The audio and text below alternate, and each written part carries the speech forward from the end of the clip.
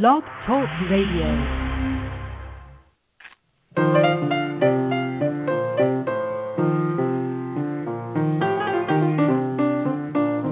This is Creativity in Play. I'm Steve Felber. And I'm Mary Alice Long. Welcome. You can find us online at Creativity in Play. Follow us on Facebook and Twitter at Creativity Play, and download archived editions on iTunes. Today we're celebrating our one-year anniversary this month of Creativity in Play with the two of us, and our guest again joining us shortly, Sir Ken Robinson. We wanted to catch up, first of all, on our first year together of the topics that we've done on the show, and look forward to what might be coming up in the future as well. So first of all, Mary Alice, it's been great to spend the last year with you, exploring topics of creativity and play, and particularly across several different areas of life and society that we've looked at on the show. I'm wondering if you have a highlight that is on the top of your mind that pops up among the many different topics and guests we've had so far. Well, I think that at the top of the list is Sir Ken Robinson, who I believe may be joining us, so we'll segue to him, but I do think it's pertinent that it is the weekend of our anniversary of 9/11 as well, and of course all the many social and world changes that we're having and how creativity can influence those. So let's see if he's with us here. Welcome. Hello there. How are you? Good morning. Good Hi, morning, good morning, Sir Ken. We're on. Excellent. Well, as we celebrate our one-year anniversary this month on Creativity in Play, we're pleased to welcome back our very first guest, Sir Ken Robinson. Sir Ken is one of the leading thinkers on the role of creativity in education, work, and society. His TED Talks have been viewed by millions and millions of people who care about making education a more meaningful experience, as well as how creativity can engage people in purposeful learning, work, and life. He's also the author of The Element and Out of Our Minds. Sir Ken Robinson, welcome back to Creativity in Play. It's a great pleasure to be back. Thanks for asking me. Well, in this past year, we've seen each other a couple of times, but I'm wondering if you would tell the rest of the world what you've been up to in the past year, and particularly what you're most excited and passionate about of your own work that you're involved with currently. Well, it's been a hectic year. It's actually been, I wouldn't say it's the busiest year I've ever had, but I can't think of a busier one off the top of my head. I've been traveling a lot. I was in Europe earlier in the year. A highlight there for me was I was given the Lego prize, which was not because I'm very good with Lego. Wasn't I built the best bridge or anything. Lego is, I think, a very interesting company, and they have an annual prize which they award to people who, in their view, have made significant contributions to education and to creativity. And it's partly a cash prize to give to projects. So I went out to Billund in Copenhagen to receive that from the owner and chairman of the company. It's still owned by the Lego family. Learned a lot about the history of the company, but I was also able, through that, to offer support to a cause that I'm very committed to, which is it's an anti-slavery movement called Free the Slaves. And Free the Slaves is an international organization which was established to aim to eradicate this terrible curse of slavery. I didn't know until I got involved that there are more slaves on Earth now than at any time in history. There are 27 million slaves, it's estimated, around the world. And the answer to it is partly the education of those who are involved in these shocking trades, but also when people are liberated from slavery, and that's the whole purpose of the program. Of course, being physically liberated is only the beginning. You have to be emotionally and mentally liberated as well. And that's really where education is absolutely critical. And there's an annual award ceremony, which I hosted last year. I'll be hosting it again this year, called the Freedom Awards, where we honor people who are doing remarkable things. And the reason I mention it in this context is that a lot of the people who are doing these wonderful projects to help people recover from slavery and own their lives again are using educational projects rooted in creativity, and not only, but also including the arts. And it seems to me a very powerful message here that when creativity is at the heart of initiatives in education to remedy some of the worst excesses we can imagine, then it really demonstrates to me that these are not trivial issues, that the whole argument for creative education, or a more creative approach to education, including, but I say not only the arts, but including the arts, applies to everybody. If it's applicable in the direst of circumstances, it's applicable in all circumstances. So for me, the issues that we talk about have really never been more central, and they're central to everybody's education. So I've been doing a lot of traveling. I'm working on a new book, and we're also planning some new media materials. So it's been a good year. We were going to ask you if you were working on a new book, and if so, can you share anything about it? Yes. The Element was published 18 months ago, a little over now, I think. And it's had a really strong effect on people. It's been translated, I think, now into 22 languages around the world. And I have a lot of feedback, a lot of correspondence about the book. I've had the opportunity to talk a lot about it with different groups around the world. And the essence of it, as you know, is that, in my view, many people don't really connect with their true talents or abilities and don't really know what they're capable of. And I think this has real implications for the quality of people's lives, for the meaning and purpose that people find in their lives, and therefore big implications for all kinds of organizations, and especially for education. Well, the book itself, when I was working on it, was never intended, so to speak, to be a how-to book. It was really can we have a conversation about this sort of a book, to draw attention to these issues. And I interviewed lots of people for the book. And my point about, including the interviews, was that some of the people who are quite well-known would not have been well-known had they not really discovered their true talents and their true sense of who they were and what they could do. So it wasn't meant to be a how-to book, but nonetheless, I've been asked a lot over the past couple of years, so how, if I haven't found my element, how do I do that? Or I'd like to be able to help my kids, or what advice would you give for friends and so on? And I really believe I owe people an answer to that. So the new book is about that. It's provisionally called Finding Your Element, though I remember when the element I was first working on it was called, the provisional title was Epiphany. And for those who saw that, yes, for those who saw the first TED Talk, I actually refer to it as Epiphany. And then we changed the title of the book subsequently. But nonetheless, my mentioning it has done wonders for other books that are called Epiphany, which is very nice for them, really. Mm-hmm. But the book is actually called The Element. So if anybody's still looking for my book called Epiphany, that's not what it's called. But so the new book is about that. It's more of a guide to helping yourself and other people discover their own element. And when do you expect it to come out? It's due out in about a year. That's not because it's partly because of publishing schedules. We don't want to bring it out next fall because we'll be in the midst of a presidential election. That's a bit of a bad time to launch anything. I mean, much as I think people will welcome the book, I'm not sure it will overshadow the presidential election in the United States. So I think we confidently expect the media will pay more attention to that particular event.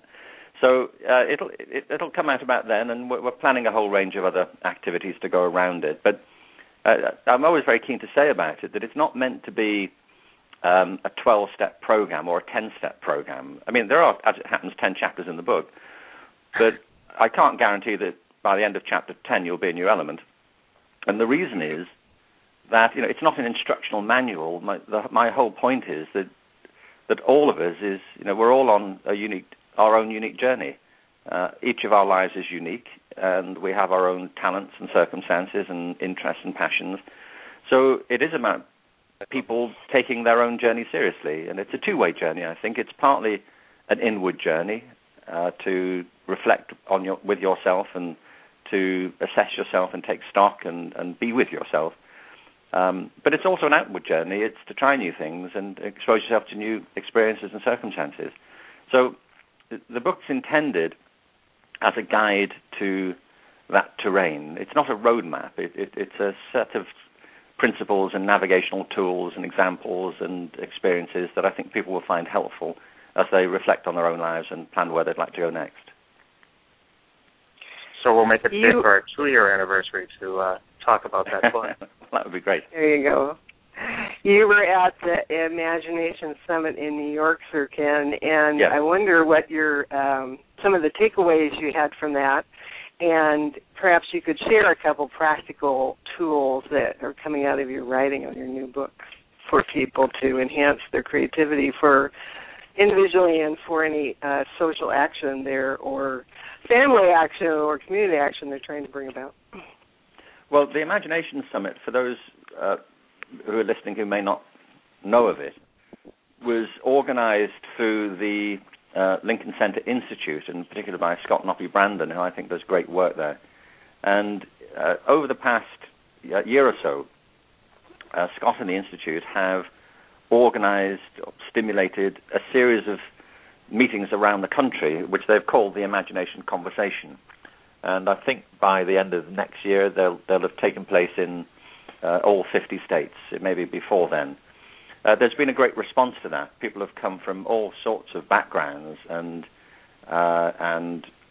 interest groups to talk about the role and importance of imagination and of stimulating and encouraging it.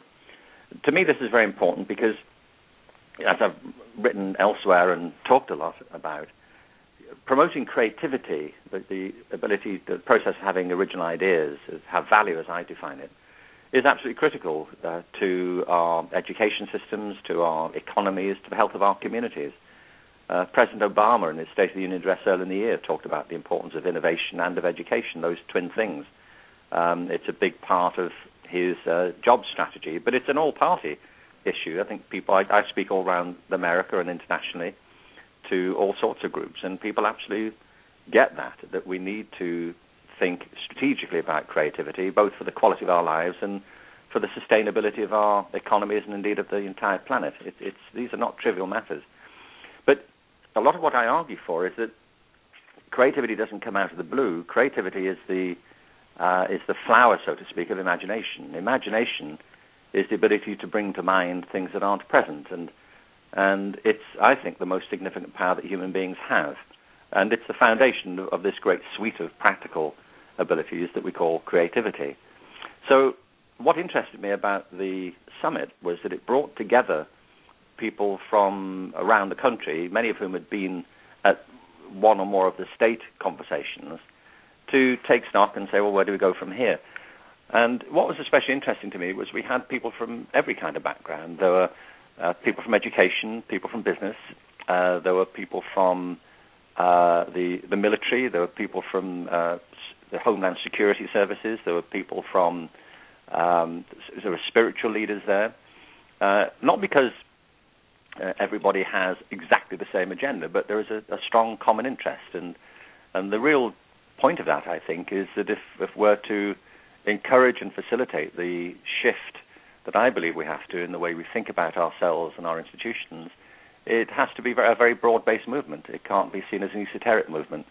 And I think the Imagination Conversation showed that it's not.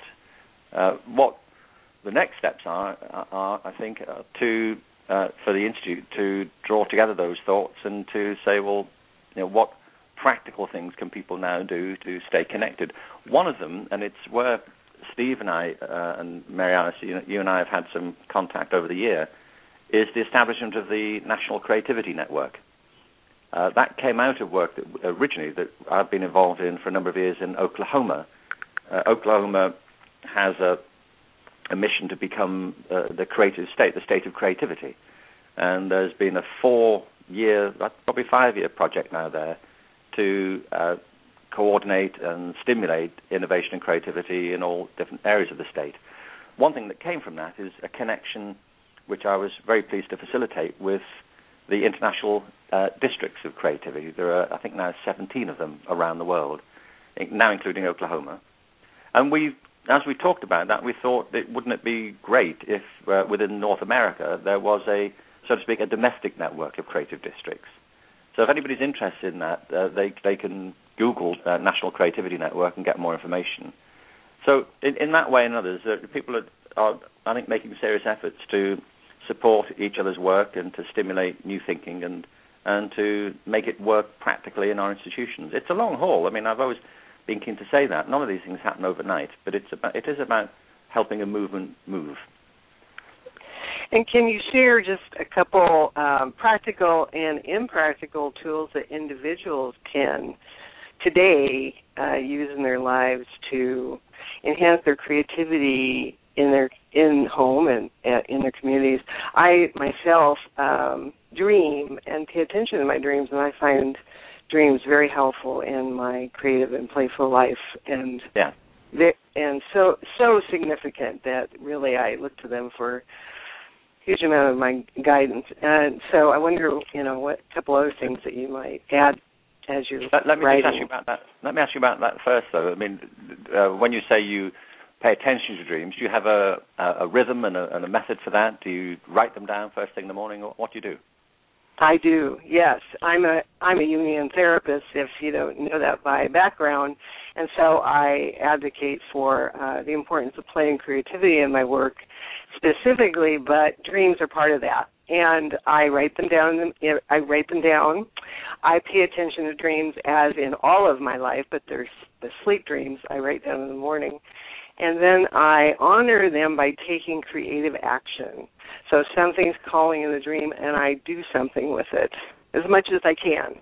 And I go back to dreams where I didn't feel like I filled it in.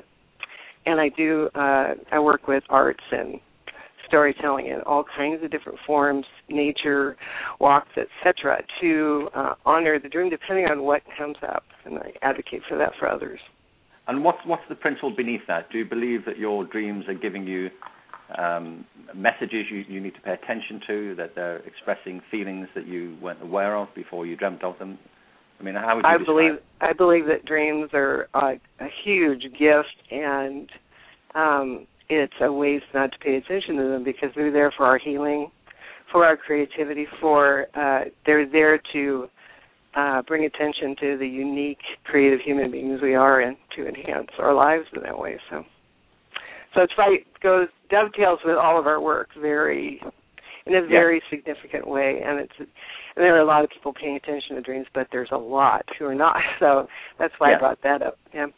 Well, you see, one of the reasons I find this so interesting is that a lot of our focus in education is, so to speak, on the outer world. I mean, I should explain that. I was up in Vancouver actually a couple of weeks ago. I was doing two things.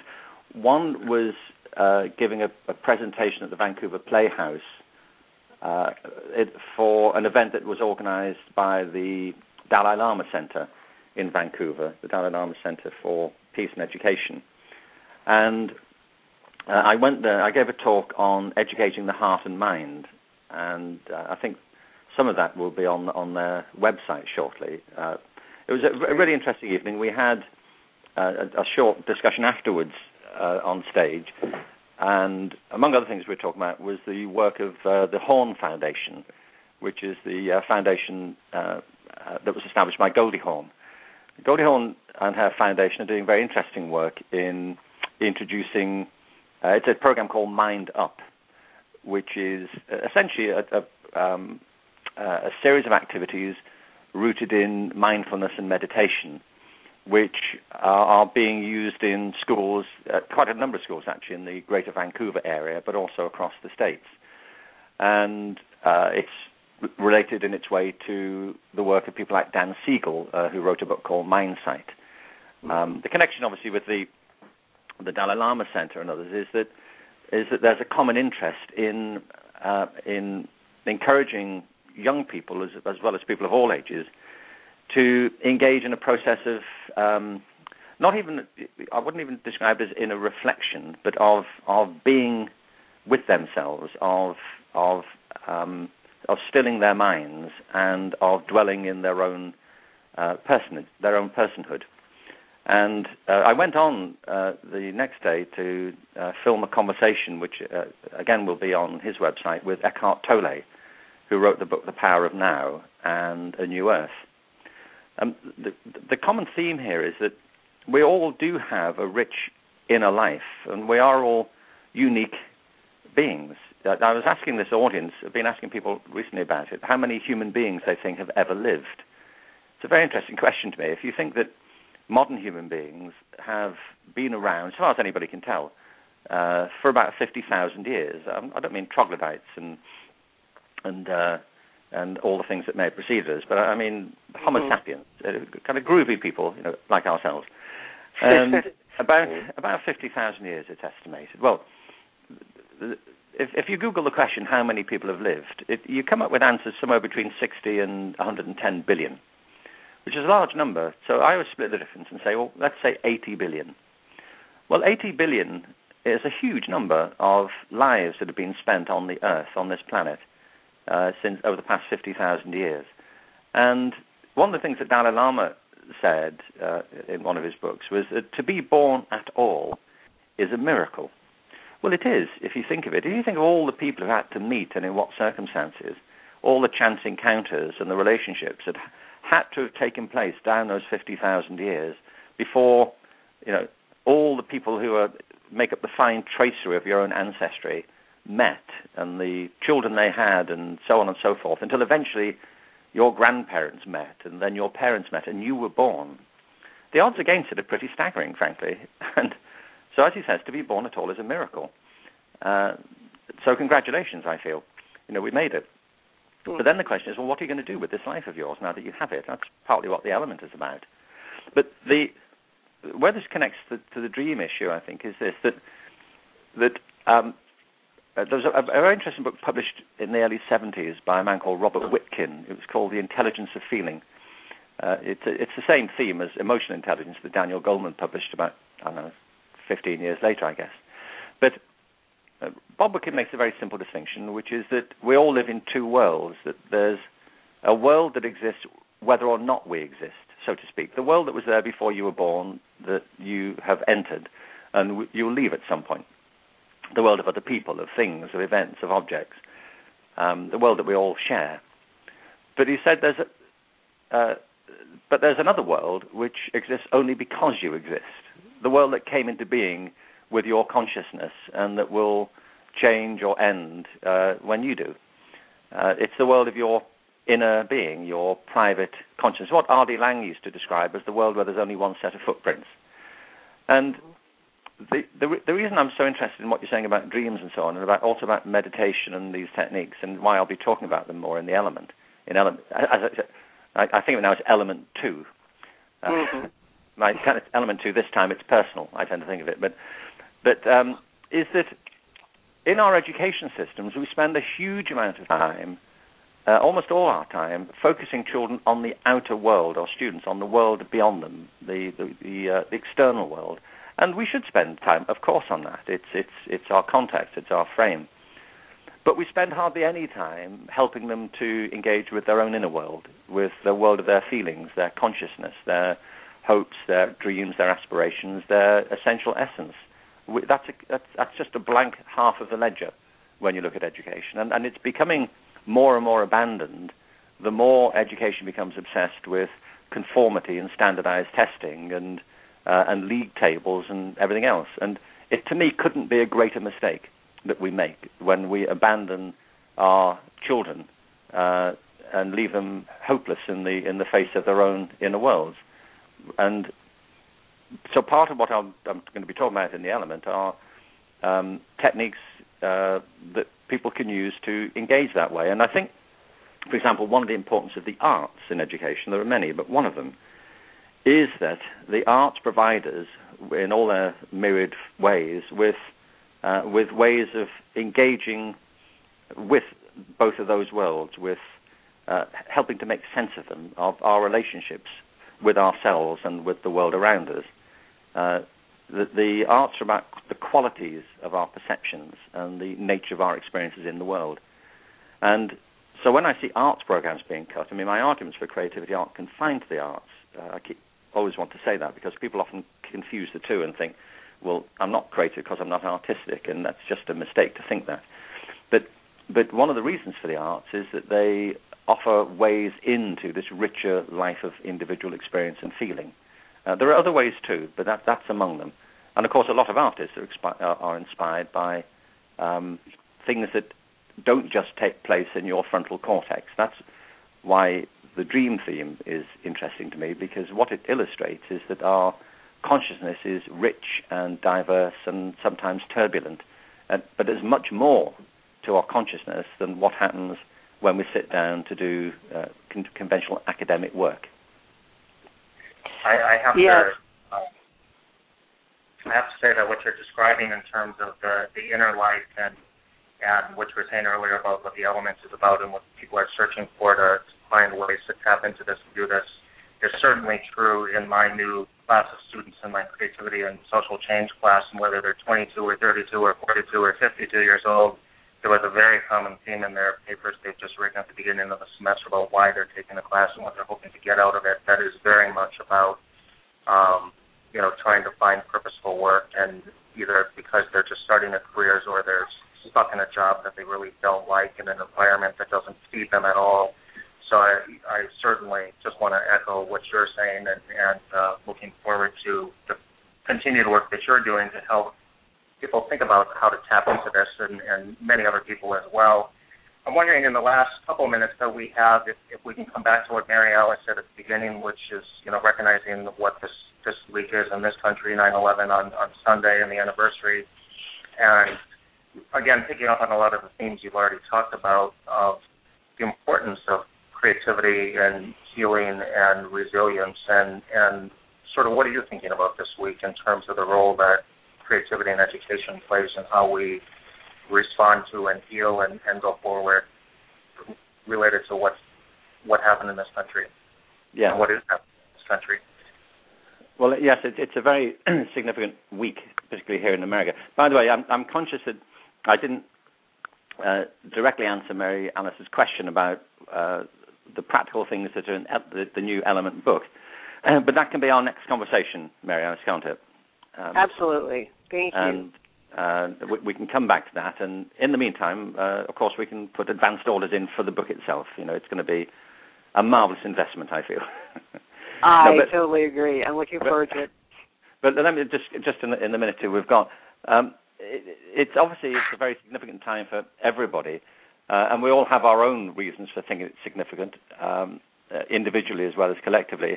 In our case, one of the significances of this week is that we moved, my wife Terry and I and our two children, James and Kate, we moved to America 10 years ago. We arrived here on the 30th of June, 2001, and on the 10th of September, I flew out to Washington. I was at the time working with the Getty Center here, doing some work for them, and we had a board meeting in Washington. I flew out to attend that meeting, and I can remember on the morning of September the 11th, I was in a bus with the trustees of the Getty and the board. We were being driven to the National Gallery in Washington. And I remember thinking what a beautiful day it was and how much I was enjoying being in America. We've been here just for a couple of months. And this was my first trip away from home, from Los Angeles, where we live. And we went to attend the board meeting. So I was in Washington on 9/11.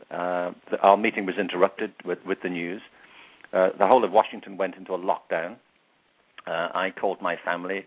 There were members of the board who had friends and relatives in New York, down near Ground Zero. So I had a very personal relationship to it. And, of course, we didn't know how it was going to end. We were locked in the hotel pretty much for the next 4 days. And it came in on me how large the country is at that point, and the need to get back. And we eventually, I think I was on the first plane, one of the first planes from the East Coast back to LA, which wasn't a very comfortable feeling, as you might imagine, in all the circumstances. But it was the terrible sense of trauma that people had, and I know everyone I've spoken to says how much the country has been emotionally changed by those events. What happened in the immediate aftermath of it was there was a tremendous coming together. There was a wonderful outpouring here when I got back and all over the place of a common sense of having to hold together And it wasn't just jingoism, but it was about a common sense of having a shared challenge and having to unite around it. That happens in times of tragedy. It happened in Katrina. It happens, I'm sure it's happening right now on the East Coast in the aftermath of Irene. Terrible times pull people together. And what we always hope is that feeling of togetherness will sustain itself once the immediate danger is past. And so that's what I think about here. I mean, I think of how people were feeling, the fear they had, but also the sense of community that it engendered. And I think if we can hold on to that and not just the fear, then a lot of things that we're frightened of will, I think, they'll take a different perspective. They'll go into a different perspective. Well, Sir Ken, thank you so much for joining us again on Creativity in Play. Sir Ken Robinson is a leading thinker on creativity and the author of The Elements. Our theme music is Kindergarten, composed and performed by Jonathan Batiste. You can listen to this show and previous shows again and find more information about our guests and coming shows at creativityandplay.com, and find Creativity in Play on Twitter, Facebook, and iTunes as well. Creativity in Play is a production of the International Center for Creativity and Imagination in partnership with the National Creativity Network. I'm Steve Dahlberg. And I'm Mary Alice Long. Thank you, Sir Ken. Lovely to be with you. Great pleasure. Thank you both.